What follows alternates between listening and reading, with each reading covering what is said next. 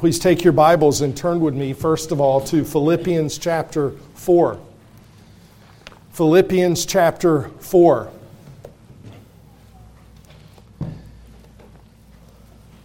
Last week, Pastor Devon preached in Revelation chapter 5, as I was not in the pulpit.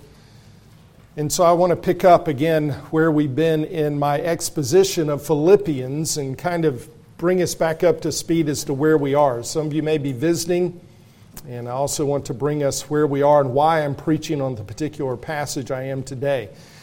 So, a few weeks ago, we came to Philippians 4, verses 10 to 13, and the subject of contentment. Hear these words. Philippians 4, verse 10, the Apostle Paul wrote, "But I rejoiced in the Lord greatly that now at last you have revived your concern for me. Indeed, you were concerned before, but you lacked opportunity. Not that I speak from want, for I've learned to be content in whatever circumstances I am. I know how to get along with humble means, and I also know how to live in prosperity. In any and every circumstance, I have learned the secret of being filled and going hungry, both of having abundance and suffering need. I can do all things through Him who strengthens me." So I preached 2 sermons on this passage in which we considered 5 points. First, we saw a definition of contentment. And simply put, contentment means to be satisfied, and Christian contentment is being satisfied with what God has provided for you, what He is providentially doing in your life, and where He has you circumstantially. We're content. We're acknowledging 2 foundational things. So we said, secondly, that there's a foundation to contentment. Having defined it, we saw the foundation to contentment is the providence and goodness of God. We have to understand certain truths about God if we are to live as contented Christians. That He is sovereign, and we rest in His providence. And He is good, and we rest in His goodness. And when we live in light of those 2 things, we have the foundation for contentment. Then we saw the comprehensiveness of contentment. That when we are content and cultivate Christian contentment, then it aids in sanctification in other areas of our lives. That even as discontentment has many sinful companions, sins that are born out of discontentment, like greed and covetousness and bitterness and complaining and anger, and even sins like murder and adultery and divorce because of discontentment. Even so, contentment has companions. It bears fruit in regard to possessions and money and material things. We don't love it. We use it as stewards to God's glory. It bears fruit of thankfulness. The tongue is affected when we're content. We're thankful about relationships, and relationships are affected. Good gifts from God like marriage are affected. There's contentment in the covenant of marriage, and therefore it bears the fruit of faithfulness in marriage. And so we saw how contentment was comprehensive. It affects the whole soul, even as discontentment affects the whole soul. Contentment, when cultivated, affects the whole life and soul of the believer. And so then we considered from these verses in Philippians the school of contentment. And I use that phrase because it's something we have to learn. We have to go to school, so to speak, to learn contentment. And God has us in this school of contentment. He is at work to cultivate godly contentment in us. And so we talked about what that looks like. And then finally in Philippians 4, 10 to 13, we saw the source or the secret of contentment. Paul says, here's the secret to it all. I can do all things, every circumstance that I find myself in, whatever the extremes are, being filled or being hungry, having want or having much, I can do all things through Him. That's the source, who gives me strength. And then I wasn't ready to leave this subject of contentment and move on to verse 14 and the rest of the book of Philippians. So we considered 2 weeks ago, Hebrews 13 verses 5 and 6. Flip over to Hebrews 13 for me. Hebrews 13 verses 5 and 6. Before moving on to Philippians 4 verse 14 and the verses that follow, I believe that we needed to consider this matter of contentment and money more fully, especially if we're going to understand what is to follow in Philippians 4.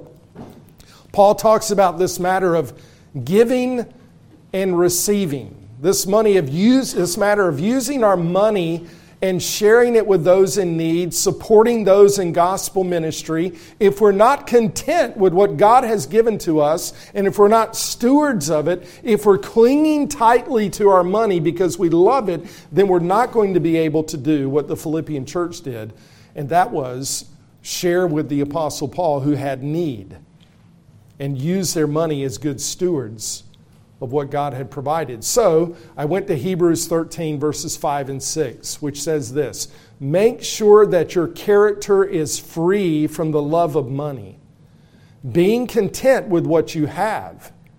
For he himself has said, I will never desert you, nor will I ever forsake you, so that we confidently say, the Lord is my helper. I will not be afraid. What will man do to me?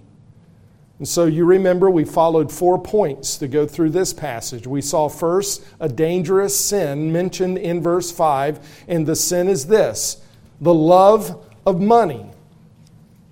The love of money. And he says your character is to be without something.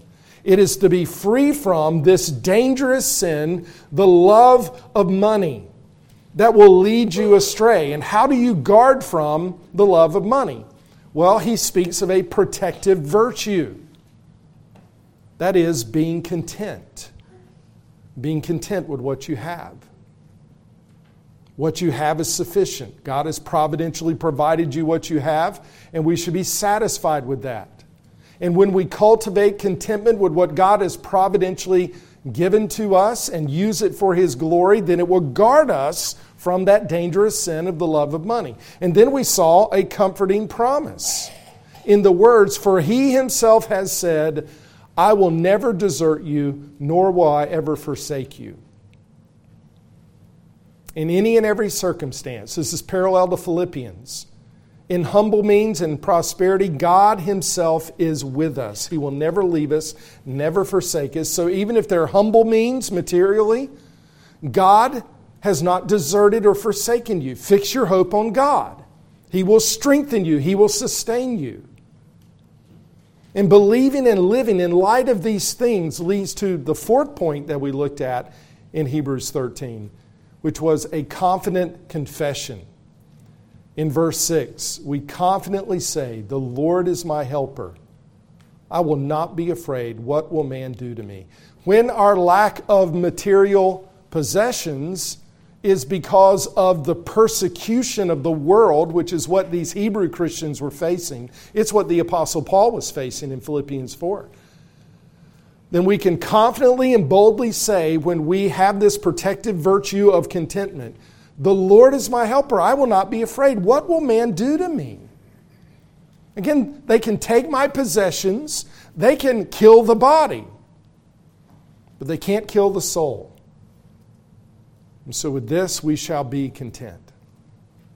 Now again, before we go back to Philippians 4, and in particular begin to look at verse 14 and the rest of the chapter, I desire to preach a part 2, you might say, on contentment and money by having us now turn to 1 Timothy chapter 6.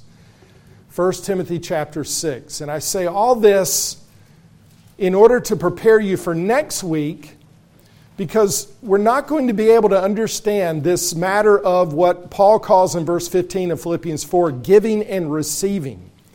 Using our money for the various purposes God has designed it to be used. One of it is to support gospel ministry.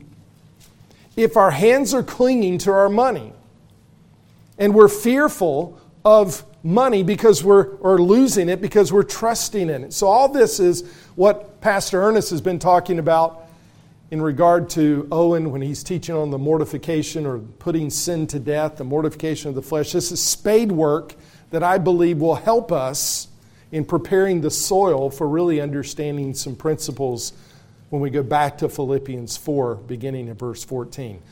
1 Timothy chapter 6. The Apostle Paul here in this letter to Timothy addresses the subject of contentment in relationship to money and possessions. We see that in verse 8 when he says, "If we have food and covering, with these we shall be content." And this is the chapter that contains the well-known verse, verse 10, which says, "For the love of money is a root of all sorts of evil." Now we'll focus our attention on verses 6 to 10 and then verses 17 to 19. But in order to understand why Paul addresses this subject of contentment here in 1 Timothy, why he addresses money and the love of money, we need to go back to verse 3. 1 Timothy 6, verse 3. In verses 3 through 5, Paul describes certain false teachers that were affecting the church. And here's what he says, 1 Timothy 6, verse 3. "If anyone advocates a different doctrine and does not agree with sound words, those of our Lord Jesus Christ, and with the doctrine conforming to godliness," so it's just not orthodoxy, but orthopraxy. Not just what you believe, but what you live.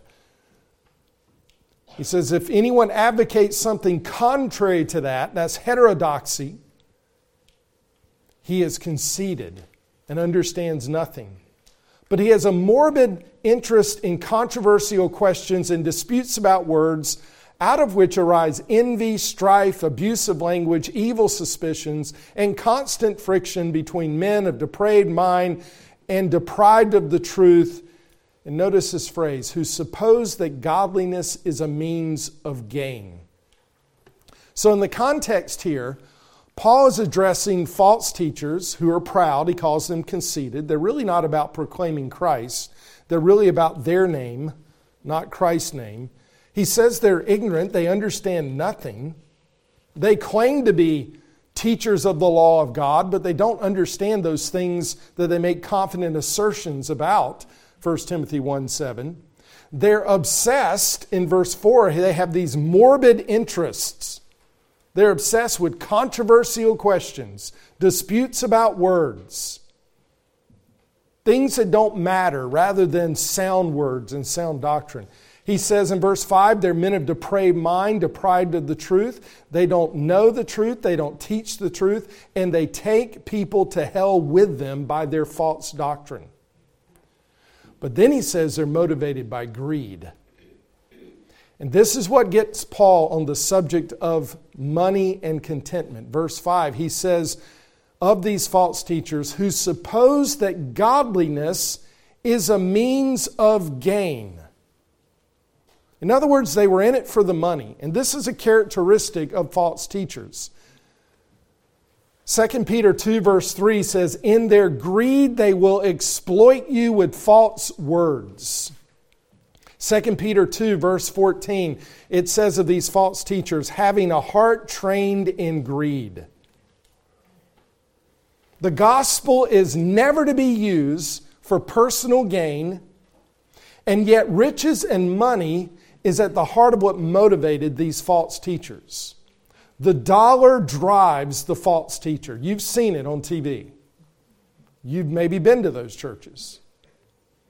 The dollar is what drives the false teacher.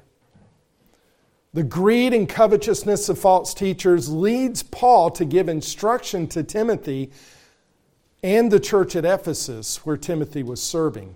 And so using a play on words in verse 6, he says, but godliness actually is a means of great gain when accompanied by contentment.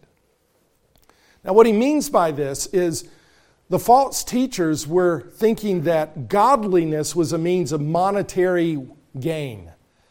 And not true godliness. They were using quote unquote religion and godliness as a means to pad their pockets in their bank accounts. There was no true godliness. These false teachers were in it for material gain. So Paul says that true godliness, which is what he's referring to in verse 6, true godliness actually is a means of great gain. Not material gain, but now he's beginning to speak of spiritual gain when it's accompanied by contentment.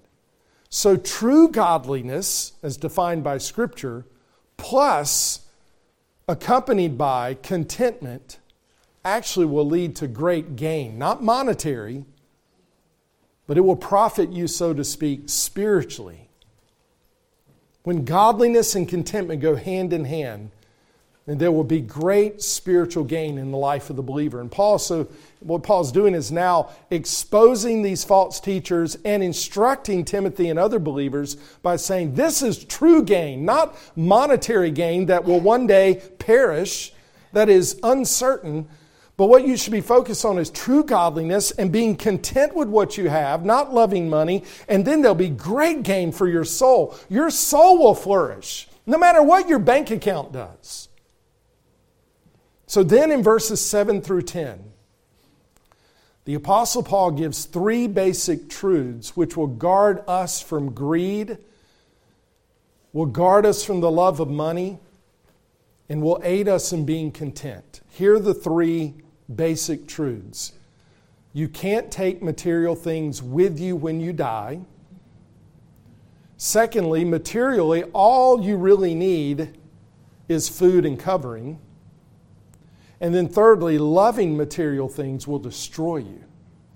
They're just 3 basic truths. Look at the first one. You can't take material things with you when you die. Verse 7, for you have brought nothing into the world, so we cannot take anything out of it either.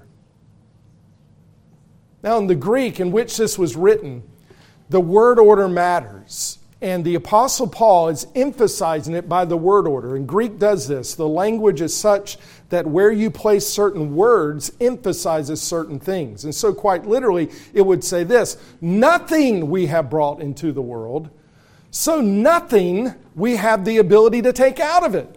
And the word nothing is placed first in the verse and first in each clause to emphasize nothing you brought into the world, nothing you'll take out of it. In other words, you'll leave this world as you entered it. I've seen all of our children born. The first one with a little more amazement and excitement, and with each one after that a little more dizziness and queasiness. But I've seen all of them born. And one thing was common with all of them. They came into the world with nothing. Absolutely nothing. They didn't have anything in their hands. They were naked. None of my children came into the world with material possessions. And all babies are born without any material possessions at all. Job said, naked I came from my mother's womb, and naked I shall return. At death, we must leave everything we've accumulated. You cannot take it with you. And part of what this means is that material possessions will be of no value after you die. No matter how valuable it may be now, and how you may assess value to it, and how much people may say it's valuable to them, it will be of no value to you when you die. You will not bring it before the throne of God. Proverbs 11 verse 4 says, riches do not profit in the day of wrath, but righteousness delivers from death. You've probably seen the bumper stickers which say, he who dies with the most toys wins. What a lie from the pit of hell.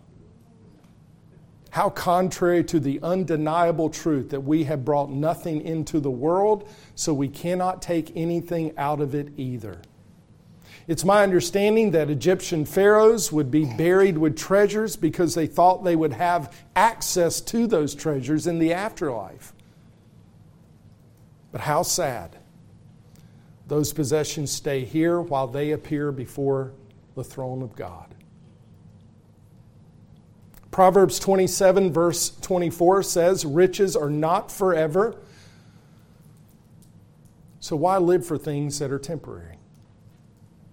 Proverbs 23 verses 4 and 5 says, do not weary yourself to gain wealth. Cease from your consideration of it. When you set your eyes on it, it is gone. For wealth certainly makes itself wings like an eagle that flies toward the heavens. Riches are fleeting. Riches are unreliable. Proverbs 18 verse 11 calls riches like a high wall of one's own imagination. We somehow set up in our minds fortresses around ourselves made of money and material possessions as if they can protect us from various dangers. And ultimately they cannot. Why trust in that which will perish? Most of us will outlive the material possessions we have. Your car will rust. It will break down. You'll probably need a new one before you die. By the way, if you say, I might not need a new one before I die, then you need to prepare most certainly for death. None of us know the day of our death. But, my father-in-law, he's 84, 5 or 6, somewhere in that range. And they bought a new car not too many years back, and he's made the statement, this is probably the last car I will purchase. And that's a sobering thought. And none of us know when that day of death will be. It may be today. But we do know that there's only a certain number of years that our bodies can live. They're decaying and they're dying. So if you say, well, I probably won't buy another car, then that should sober us up, right? The day in which I will be before God is very soon. All this just teaches us that life is not about material possessions. So you can't take material things with you when you die. That should put it in perspective.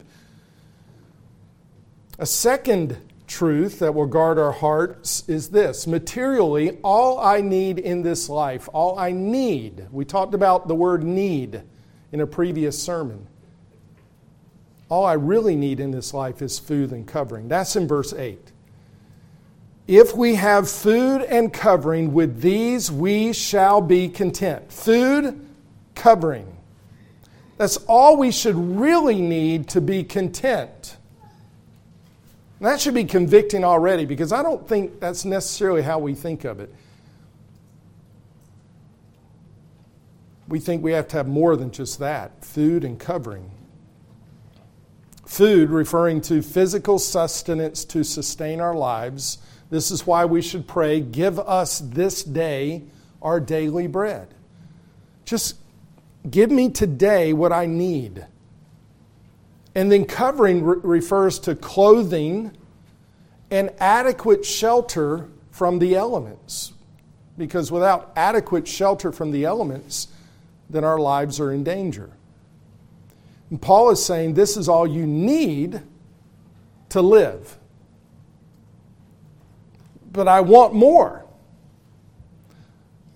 I'm not happy with the current clothing and shelter that I have.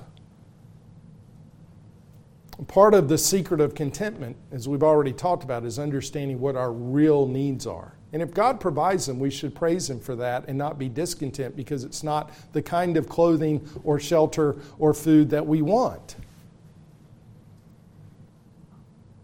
Someone has said that while you live here on earth, learn to live with little. And what you do have, don't love it. So it's a basic principle. All I really need in this life is food and covering.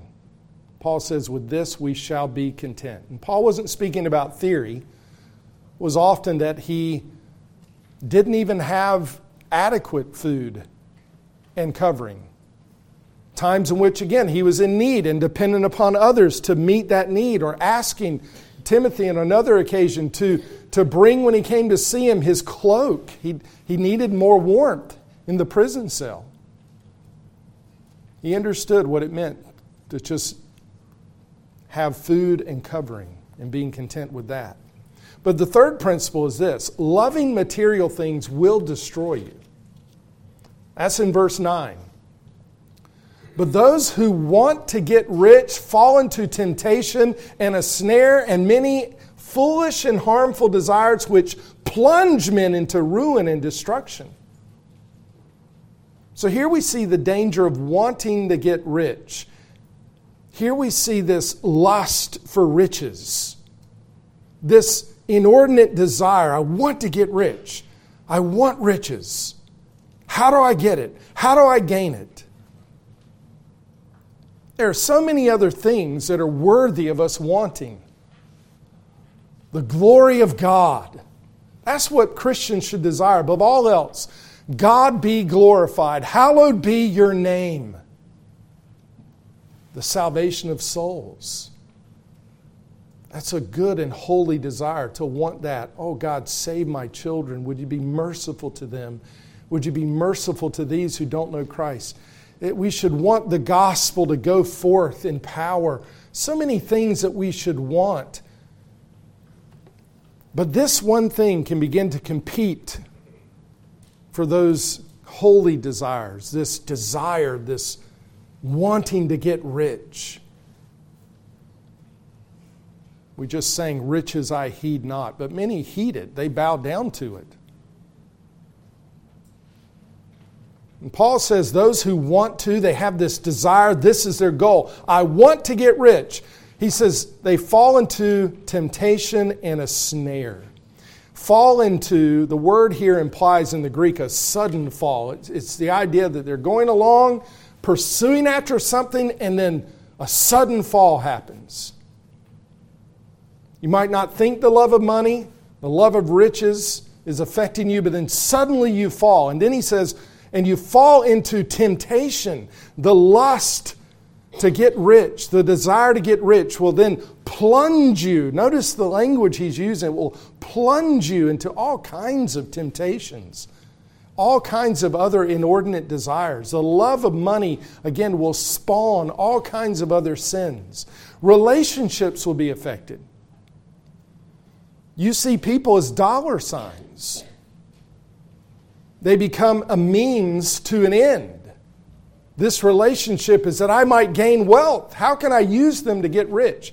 I remember when I was in seminary, and I don't remember how I met this person. I think it was through another believer. It said, hey, I have a friend. But I was in seminary, and he said, hey, I want to meet with you. I want to share some things with you that would basically be life-changing. So I don't think you were there, but we lived in the apartment, and so I thought, okay, I'll let this man come over. So he came into our apartment complex pulling a boat. And what he wanted to meet with me about is a pyramid scheme, a network marketing scheme that would make me rich. And he was a former pastor, and he said, here's what I learned. I learned I can do a lot more for the gospel through this network marketing scheme than I could as a pastor. And he was trying to convince me, basically, you don't need seminary. I mean, you're going to be limited in preaching the gospel, but through this business, I meet all kinds of people and I can share the gospel. What he was about was money. And he wanted to show me his boat. He fell into a temptation, a snare. And I was nothing more than another dollar sign to him. Let me get him in my network scheme. Some of you have been in that. I, for a short period of time years ago, was trying to figure out how am I going to make money, but it wasn't through that particular scheme. But it was like, oh, here's some security products. I think I can sell these. So I tried door to door. Remember that? And that fell flat. But it was a network marketing scheme in the end. And so you start seeing people, how can I get them signed up? You see, you fall into a temptation of all kinds, and one of them is our relationships are affected. And Paul says you may not think your love of money and riches is affecting you, but suddenly you fall, and he says you'll fall into a snare. It's a word used of a trap set for an animal. The desire to get rich will suddenly ensnare you like an animal falling for a lure in a trap, and it will lead to death. He says you'll fall into many foolish and harmful desires. And in the end, you'll be plunged into ruin and destruction. Paul's just extreme, isn't he? A little too passionate. A little too zealous. No, Paul's speaking the truth because he loves Timothy and he wants Timothy to tell this truth to the church at Ephesus where he was. Beware and watch out. You've got these false teachers among you. They're using godliness, so to speak, not real godliness, as a means of gain. You need to beware of that or you're going to be following along after them to destruction and ruin. And he's trying to snatch their souls away from this. He's saying this is like poison that will kill you. And the ultimate end of this desire, this wanting to get rich, is apostasy. He says in verse 10, "For the love of money is a root of all sorts of evil, and some, by longing for it, have wandered away from the faith, and have pierced themselves with many griefs." He says some have actually forsaken Christ and all the riches of His grace because they love money. Maybe you know someone who has wandered away from the faith because of the love of money. Paul knew someone who had.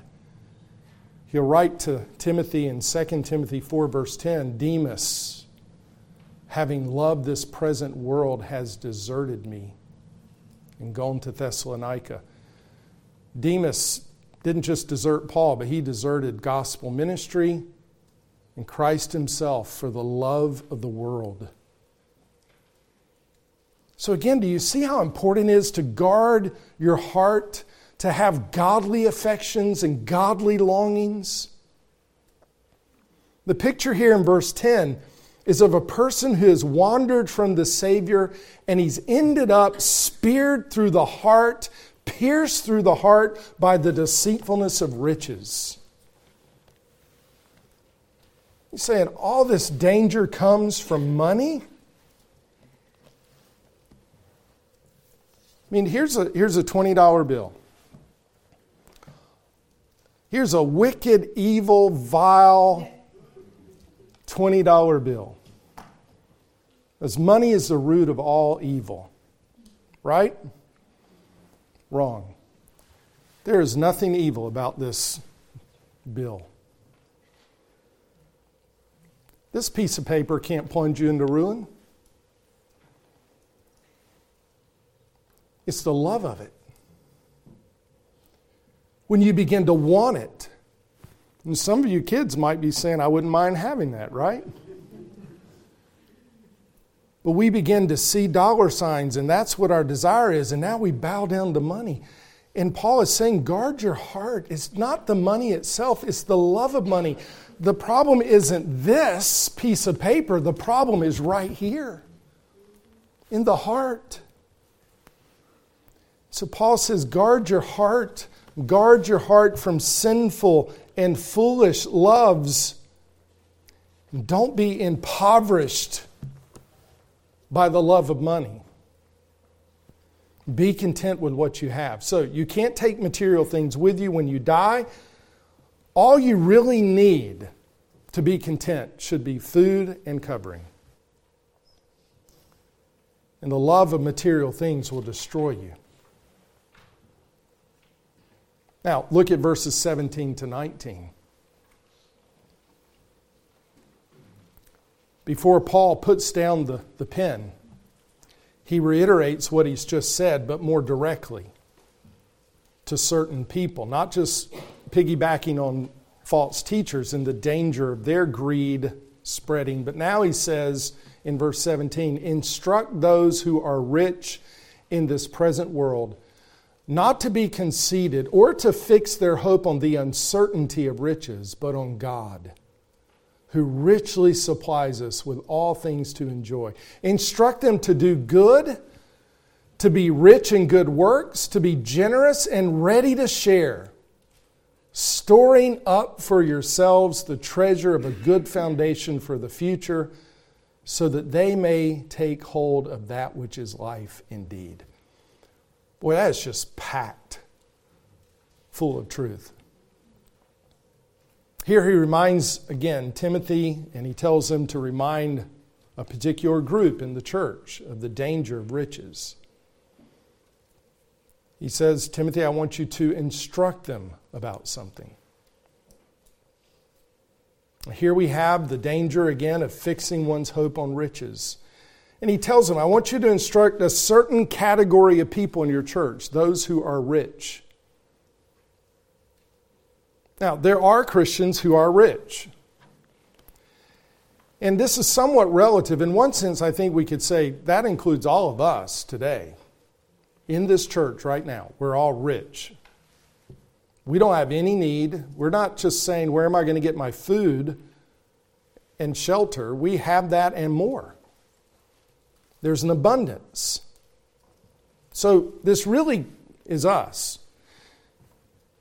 And he's not saying, because you're rich, you've sinned. No, that's not the point. He's just stating the fact there are Christians who are rich. And it's not sin to be rich. We just saw Pastor Sean teaching in Sunday school regarding Job, who was a righteous man, and he had many possessions. He had much wealth.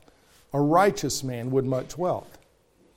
If a person is rich from honest, diligent labor, if a person inherits riches or however he's gained it through honest means, it's not sin to have riches. But judgment is pronounced on those who gain wealth dishonestly and corruptly. Proverbs 10 verse 2, ill-gotten gains do not profit. There are ill-gotten gains.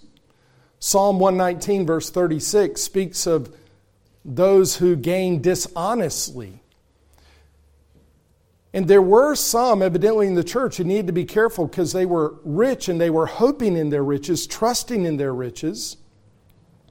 Some may have even acquired it through ungodly means. James addresses that in James chapter 5 when he says, come now, you who are rich, weep and howl for your miseries which are coming upon you. Wow, again, pretty strong language, isn't it?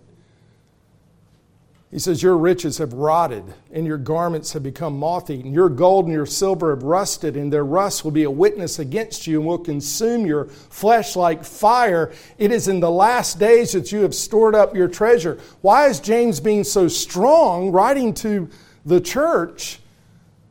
Because then he says, behold, the pay of the laborers who mowed your fields, and which has been withheld by you, cries out against you. So they were withholding wages. They had even treated the poor with contempt. So that's a real danger. We have to be careful of that. But if our wealth has been gained through honest means, it's not a sin to have material wealth. But those who are rich need instruction. And so that's what we see here. Paul tells Timothy, instruct, charge, command those who are rich. And here's what you're to warn them of.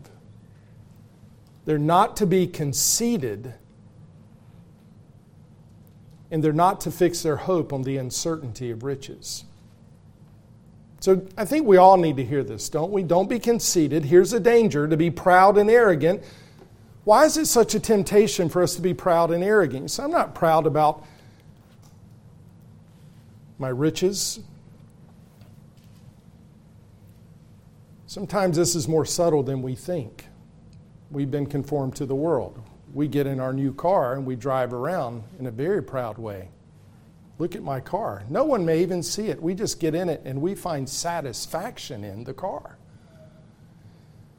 I mean, all the commercials that we see that basically your value and your life is tied to what you're driving around in. And there's one commercial, again, I don't remember all the commercials, but basically you find peace in it. It's got Serena Williams sitting in the car to get some peace. Like a car can bring you peace. But one of the dangers is because we have riches, we can be proud and arrogant, we can be conceited. And one of the ways that happens is that we might begin to forget that the one who's really provided it is God Himself.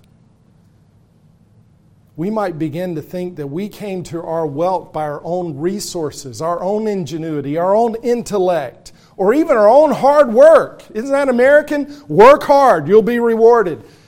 That's the pride of American life, isn't it? That's foolish. For God is the one who gives wealth. God is the one who gives the intellect. God is the one who gives you the ability to do those things. And God could take it in a moment. So I've labored, physical labor. That's because God's given you health. And I've been very resourceful in my thinking and creating programs and doing these things. No, God gave you the ability to think. And the danger is that we can become conceited and forget it's God who has given us all things. Your health, your mental abilities, whatever it may be. The Israelites were warned of not forgetting God in Deuteronomy 8:17. He says, otherwise you may say in your heart, my power and strength, the strength of my hand made me this wealth. And they had to be warned, no, it's God who has given you these things.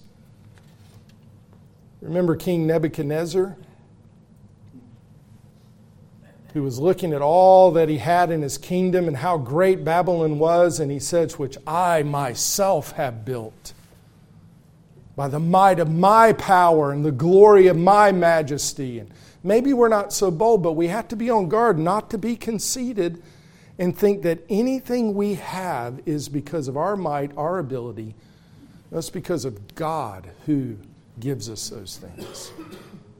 So wealth can make us forget God and be conceited. So he says, instruct those who are rich in this present world not to be conceited or to fix their hope on the uncertainty of riches. Don't hope in riches. Don't rely upon that which is uncertain. The word uncertainty here means insecurity. Riches are not secure. In the financial world, stocks and bonds are called securities. Now, that's ironic. I don't know the history of that. There may be a reason why it's called a security, and maybe someone who's in that field can tell us why and something of the etymology of the word in the financial world. Maybe it's because you secure them somehow, and now you have a part and a place in ownership of that company in some way. I don't know. But nonetheless, it's ironic that stocks would be called, as volatile as they are, securities. For it's one of the most insecure things. And that's the way it is with all riches. You might lose your health and you lose it all. And Paul says here, instruct those who are rich in this present world not to do these things. Literally, the now age, the present age. And that's contrasted with what Paul is doing in such an economy of words, is reminding them, you may be rich in the things that are now, but you need to be rich in the things that are eternal.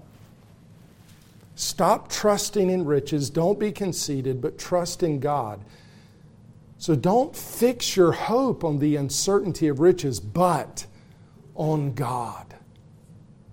On God. He should be our trust. Because He's the one who supplies our needs ultimately. And notice how he describes God, but on God who richly, he's using those words on purpose, He richly supplies. What a good God that He would richly supply us. Meet our material needs. He needs to be my focus. And he says here, He richly supplies us with all things to enjoy. See, when we have fixed our hope on God, not the riches, then we can really enjoy them. We can enjoy what God has given because they're being used to the glory of God rather than to serve us. We can then enjoy them because they're not our idol and our God, and we're not their slave. For we've learned to live with riches and without riches. So we can really enjoy what God has provided when we don't hope in it. But our hope is fixed on God. Another way of saying it is this: don't fix your hope on the gift, but on the giver of the gift. When God richly supplies and provides for you, don't love the thing He's provided. Love the God who's provided it. Now you guard your soul from this danger of being conceited. This danger of fixing your hope on that which is uncertain. And then he goes on to verse 18 and says, instruct them to do good, to be rich in good works, to be generous and ready to share. So do good, be rich in good works, be generous, be ready to share. These are not just general commands. This is in the context of material wealth. And Paul is saying to Timothy that he is to instruct those who are rich to use their wealth for the good of others. Now you're not fixing your hope on it. When you fix your hope on it, you set it up and you bow down to it, or you cling to it and you're not willing to depart from it. And he's saying, no, when you fix your hope on God and you use material wealth to the glory of God, now you use it to do good, and you're generous, and you're willing to depart from it, and to use it for the good of others. So while money can be a temptation to evil, it is to be used to do good. And he says, be rich. They're to be rich in good works, using their wealth to help others. They're to be generous and ready to share. The word generous means bountiful. Be liberal with it. There's a good use of the word. When it comes to your wealth, when you're not clinging to it as your God, loving it, fearful of losing it, now you'll be liberal in giving it away. You'll be, he says here, ready to share. Ready to share. In the words of Romans 12, verse 13, contributing to the needs of the saints. Galatians 6, verse 10, while we have opportunity, let us do good to all people, and especially those who are in the household of faith. What he is talking about in that context isn't just doing good generally, but materially, helping others who have need. And so we'll see, this is again the setup, so to speak, to help us prepare for seeing what the church at Philippi did and why, and the biblical principles behind it, when they then were willing to share with the Apostle Paul, to give to him in his need rather than cling to it. And Paul says this in 1 Timothy 6, verse 19.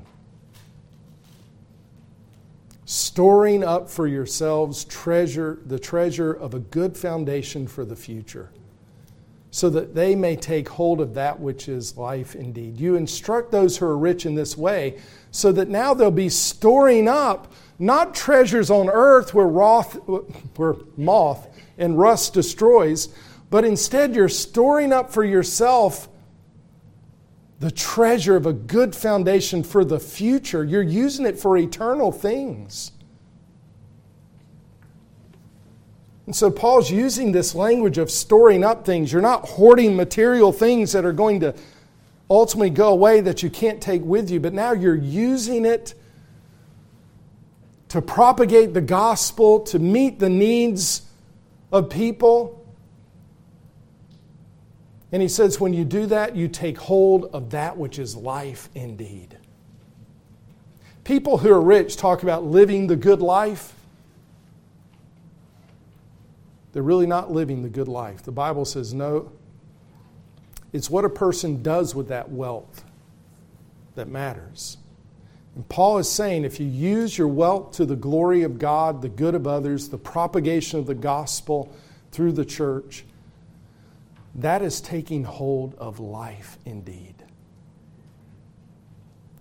So all this is the foundation. These are truths that how Paul, going back in our minds to Philippians, could say, I have food and covering. And there are those who have shared, and he will say, I'm fully supplied. I'm amply supplied. Having received your gift, we'll see next week, I have no more need.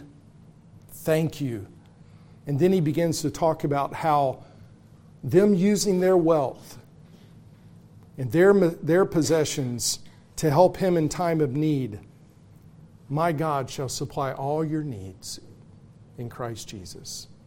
It's a fragrant aroma to God. It's worship to God. And this is how we have to see material possessions if we're to be content with what we have. So if we understand and apply these things, now we're ready to understand next week Philippians 4 verses 14 to 19. The sharing that the Philippians exercised with Paul in his need and this matter of giving and receiving. Now we're ready to understand what Paul will say about the generosity of the Philippian church when he says, I have received everything in full and have an abundance. I'm amply supplied, having received from Epaphroditus what you have sent, a fragrant aroma, an acceptable sacrifice, well-pleasing to the Lord. And my God will supply all your needs according to His riches and glory in Christ Jesus. Let's bow our heads together in prayer. Father, we confess that our hearts are idol factories. We manufacture in our sinfulness idols to bow down to fix our hope on, to love, to trust, to adore. But I thank you that you are God and there is no other. And that you have declared that you're to have no other gods before me. I am alone God, to be worshiped, to be hoped in, trusted in, to be adored, to be worshiped.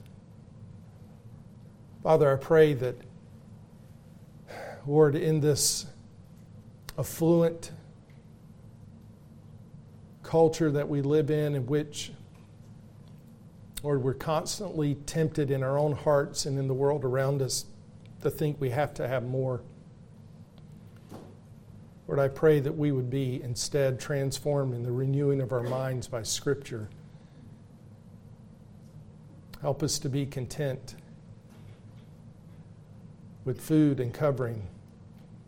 And whatever you provide for us, may we give glory to you, for ultimately it's from your hand.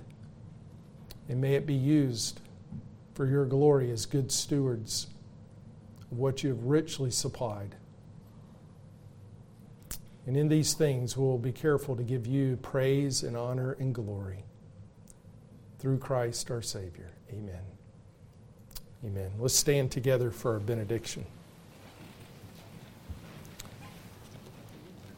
As we dismiss, I share with you from Psalm 62.